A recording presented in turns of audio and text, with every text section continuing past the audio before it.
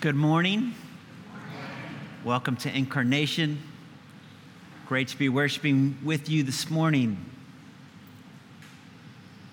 We know that all things work together for good, for those who love God and who are called according to his purpose. The Apostle Paul in Romans 8:28. A person doesn't know what happiness is until they're married. And by then, it's too late. Frank Sinatra. The entire sermon will be somewhere between those two quotes, okay? Because we're talking about the marriage of Leah and Jacob this morning. I love how God's word is honest. The Bible is very real in its depiction of human life, the good and the bad. And it turns out in the Bible, we don't have any fairy tale love stories, right? Where everything is just easy and perfect and the couple just rides off into the sunset, right? Turns out that's only in the movies.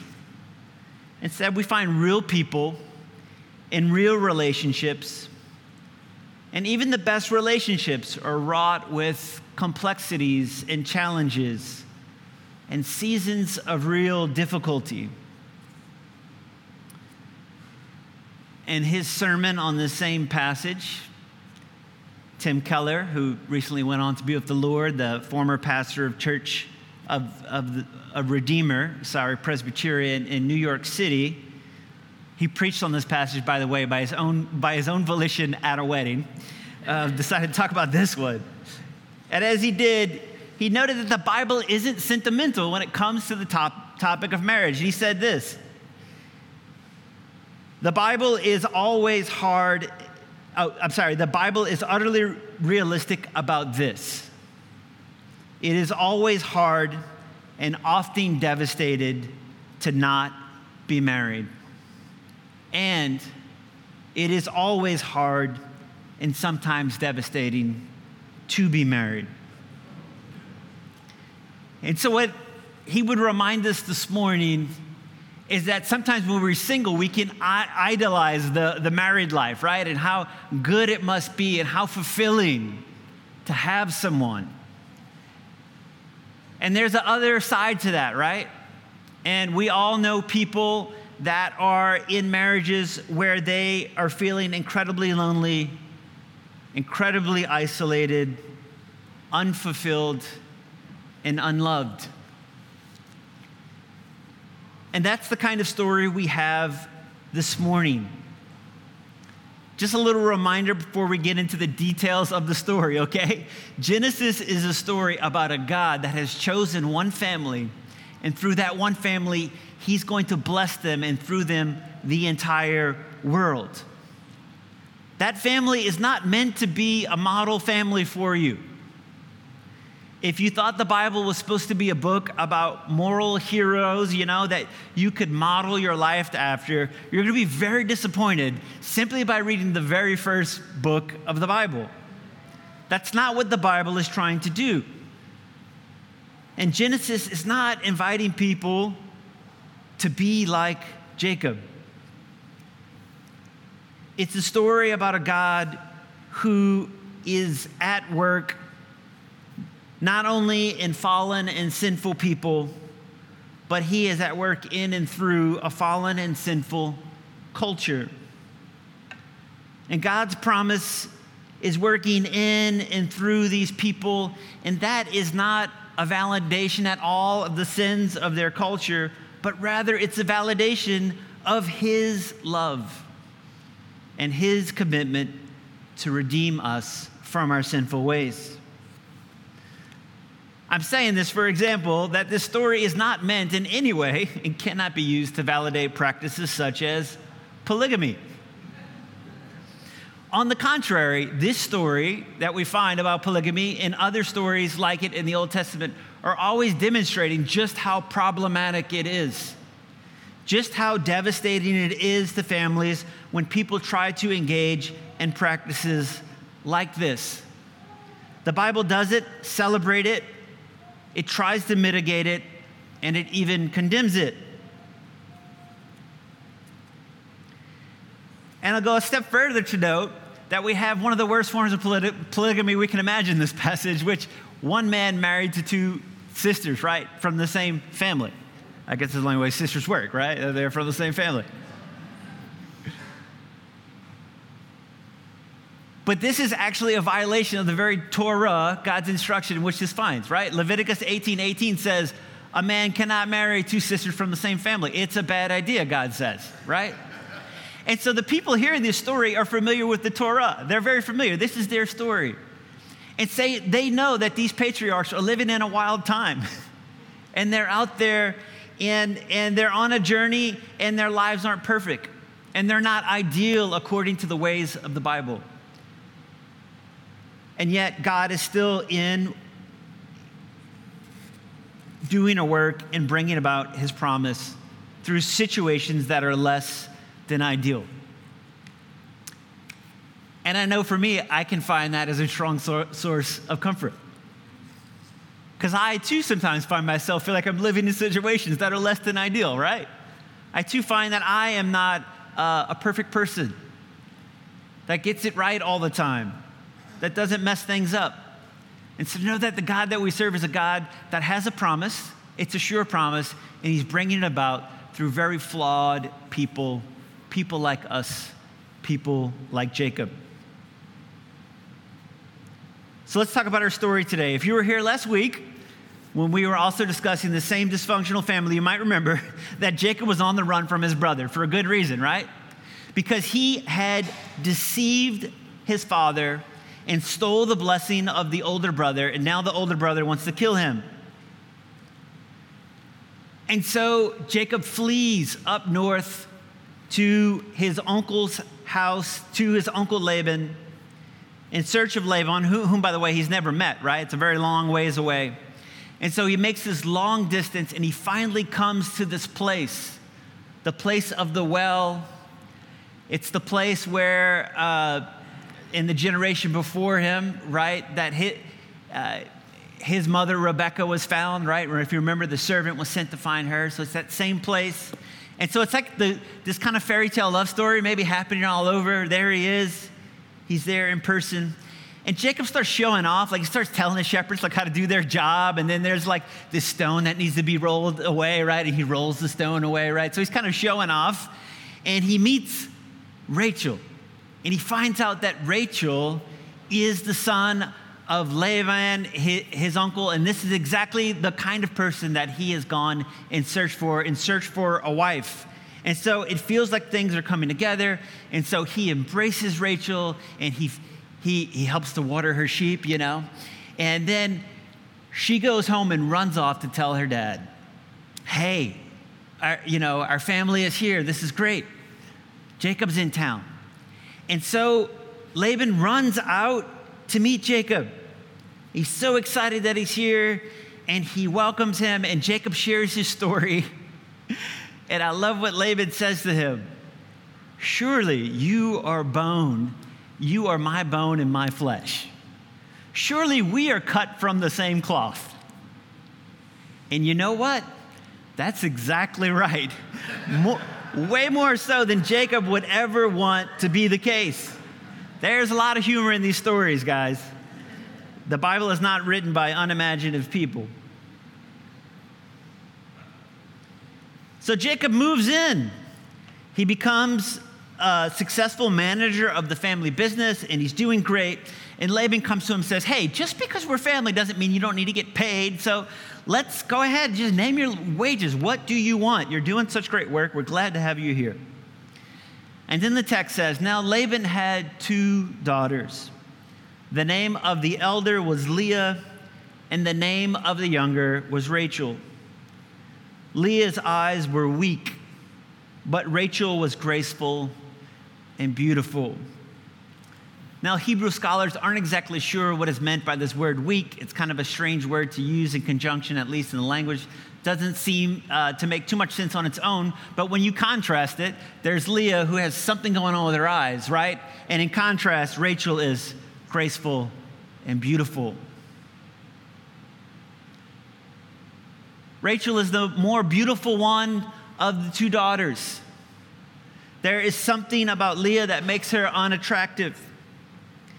And so Jacob says to his uncle, I will serve you for 7 years for your younger daughter, Rachel. Now, of course, to many of us, this will sound weird. When someone asks, what do you want to get paid? Let me have the hand of your daughter in marriage. How about that? You know, it's like, no, I think I'm going to give you an hourly salary, maybe a 401k, okay? My hilarious Old Testament professor, John Goldengay, I'll have to tell you more about him at some point, but he notes this in his commentary. He says, like most cultures, ancient Near Eastern culture assumes that there are some economic arrangements associated with marriage.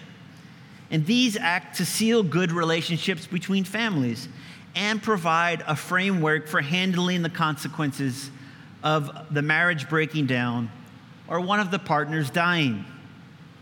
And then he helps us see that this actually isn't incredibly different than how it works here in the modern West. And that when we get married, we too receive significant gifts, right? We have wedding showers and we get some significant gifts, and we sign things like prenuptial agreements, right? Economic agreements, legal documents, and we have laws that ensure surviving rights for partners. So much of this economic exchange that still happens in so many cultures of the world today has to do with ensuring the well-being of both parties going forward in the future. For instance, both Leah and Rachel will come with servants. These are assets that Laban is going to gift them to ensure their well-being. Also, there are gifts given from the groom to the family of the bride. But what Goldengay notes is we can't really use this term bride price here, because there is no more of an assumption that the groom can own a wife than there is in our culture. Perhaps the term that is more appropriate is bride service. In fact, it is very likely that Rachel is really young at this time. And so waiting 7 years probably isn't going to be all that bad, because it'd probably be a normal time to wait for a younger woman to marry. And so Jacob suggests 7 years of service in exchange for the girl he loves. And Jacob works diligently for Laban for 7 years. He does great work. He's successful. And then finally, when the time has come, he says, okay, my time is completed. Let me have my wife. And so Laban calls together the whole village, and he throws a big wedding feast, as they would have done, probably with lots of wine. And Jacob, probably like many folks that we might know, has a little bit too much to drink at his wedding. And he goes into his tent ready for the wife that he has waited for so many years. There's no electricity. It's really dark. And Laban brings in his daughter, probably wearing a veil, as many women did at that time.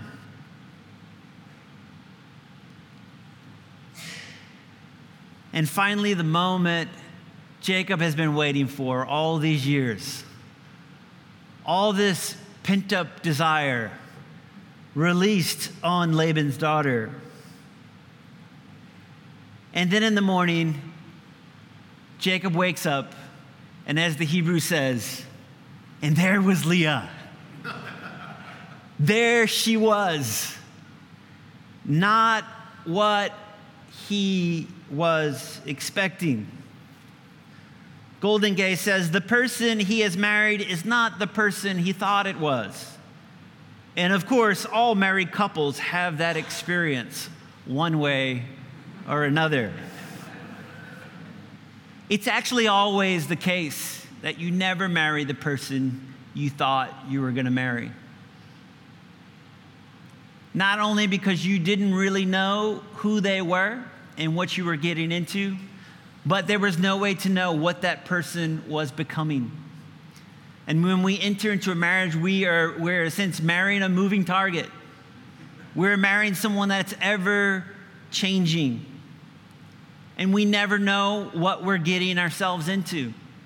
And that's exactly why we do marriage here in front of the altar before a community of witnesses that are going to help us and be committed with us to making this crazy thing work that we call marriage. Our friend Keller takes it a step further. And what he says is that in the morning, there's always Leah. And he doesn't only mean that in marriage, he means that in all of life. He means that in that job that you thought, if only I could get that job, and it's going to make my life so much better if I can get into this career and be successful and have this opportunity. And there's always Leah.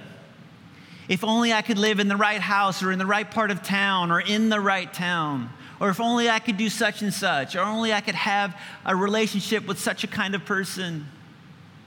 There's always Leah.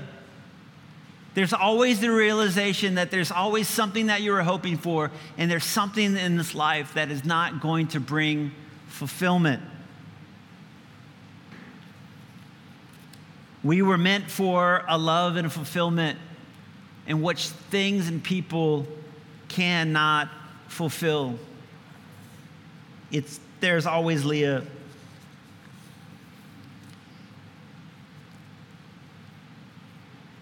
And so Jacob makes his discovery and he cries out, "What is it you have done to me, Uncle Laban? Did I not serve you for Rachel? Why have you deceived me?" Jacob the deceiver has met his match. His own bone and flesh. Only Uncle Laban has been at it a lot longer, and he's a lot better at the game. Think about it. Jacob, who deceived his father, right, to usurp and steal what rightfully belonged to the oldest in the family, is now being what? Deceived by a father, right, to make things right for the oldest in the family. He gets played at his own game. Only the question is, who gets caught in the middle of these two deceivers? Who's the victim in the game? Poor, unwanted Leah. Leah is now stuck between a deceiving father and an unloving husband. We might have imagined that life for her as a single woman might have been better. Now she's stuck in a marriage without love that creates hostility between her and her sister. It is not her fault. The way things are is not her fault. It's not her fault. She can't help how she looks. She can't help that she has a jerk of a husband and a jerk of a dad. And so she's going to tell herself what we often tell ourselves. It's okay. I can change him. I'm going to win him over. And Leah's life becomes all about, what can I do to make my husband love me? The reformer Martin Luther used to say something like this, that you actually can't break, we think about the 10 Commandments, you can't break Commandments 3 through 10 without breaking the first two. So the first commandment is, you shall have no other gods before me. And the second is, don't make any idols, right? And so the thought is something like this, like say I tell a lie, right? I'm breaking a commandment. Well, I'm telling that lie to do what? Maybe somehow I think I'm trying to preserve my reputation.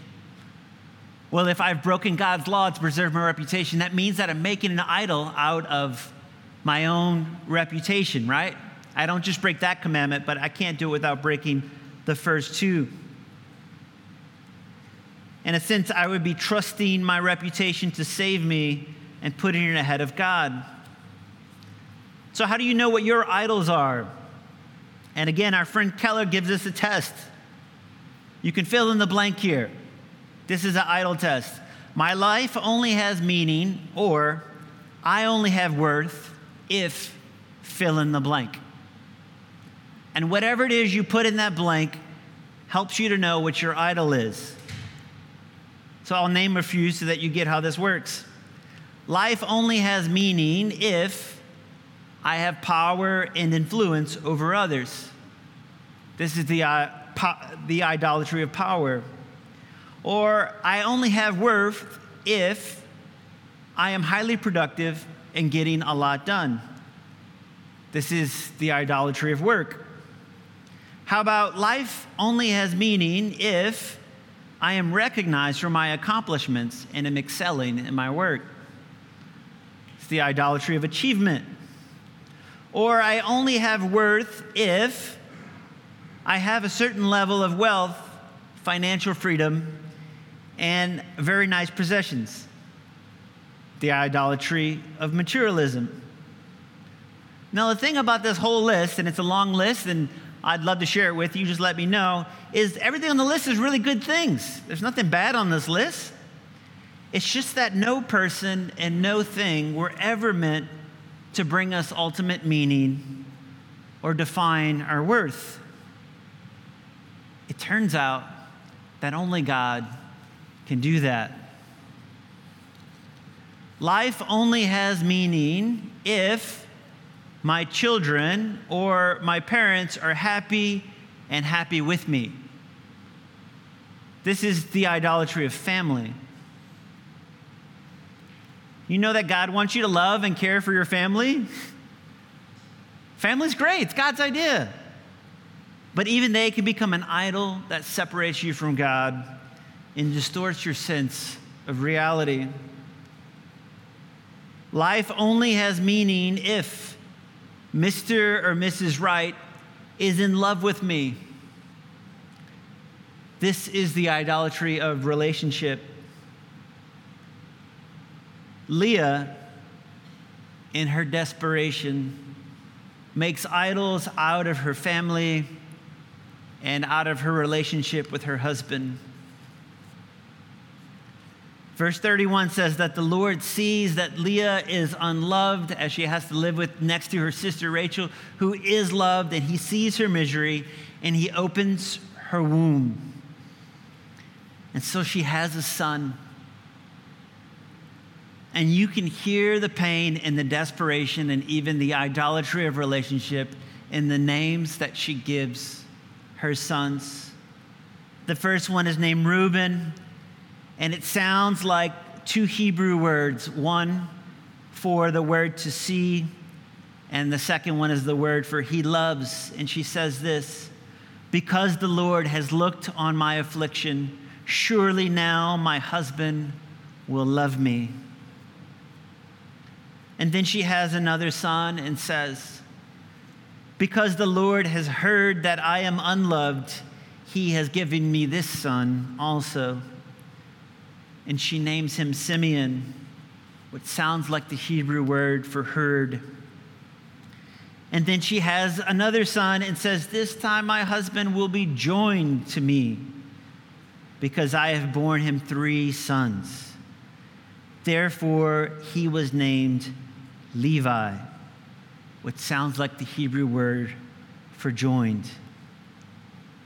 Life only has meaning if Jacob loves me. Jacob is the idol that has come to dominate her sense of meaning and worth. Every time she has a son, she names him in reference to her affliction, in reference to her unhappy state of being unloved by the only person that had ever mattered to her. But then by the time the 4th son comes, something has changed. And the text doesn't tell us exactly why. Maybe the God that spoke to Abraham and Isaac and Jacob has also spoken to Leah. Maybe he has spoken the promise to her. Maybe she began to believe the promise for herself. Maybe she began to realize that God's promise to bless the world was actually coming true through her very life. There's nothing that fills in the details, but somehow Leah has had a breakthrough. And she has a fourth son, and she names him Judah. And she says, this time I will praise the Lord. No reference to her idol, no reference to her wanting to be loved by her husband. Simply, this time I resolve to praise the Lord. And if you know the long story of God's promise coming to fulfillment, and friends, it is a long story. It is a long story with many turns and twists and many sad nights. But if you know this long story, then you might know that Jesus will come from the tribe of Judah. God is saying to Leah, Jacob hasn't chosen you, but I am choosing you. And through you, I will bring about the chosen one, the Messiah, the Savior. This is the one I've been telling you about, through whom all peoples of the earth will be blessed. And Leah becomes the mother of Jesus. And when Jesus comes, he too will be despised and rejected. Isaiah prophesies about him in the 53rd chapter, says this: he had no form or majesty that we should look at him, nothing in his appearance that we should desire him. He was despised and rejected by others.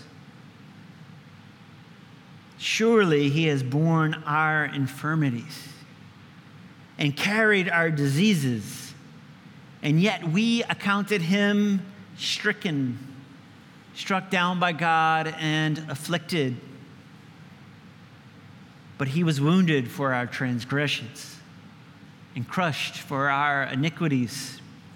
And upon him the punishment that made us whole was placed, and by his bruises we are healed. Friends, in the incarnation, Jesus shed himself of the heavenly beauty, his eternal glory and divine splendor, and he humbled himself.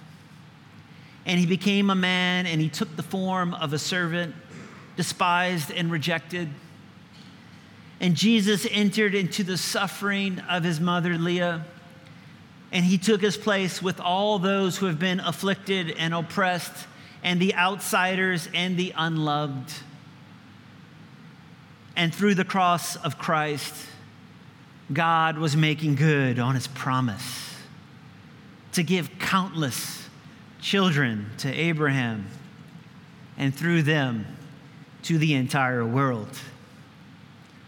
Friends, Christ gave up his beauty to make us beautiful.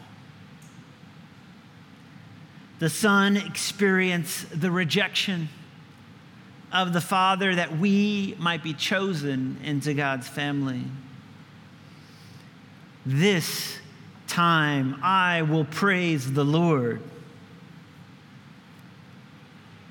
What would it look like for you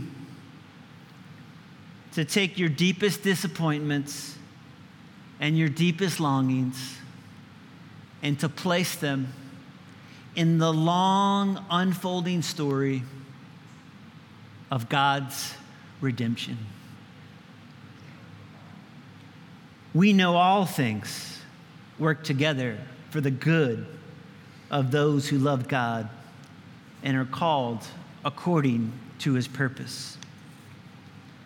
God, grant us eyes to know and to see your plan of redemption. Amen.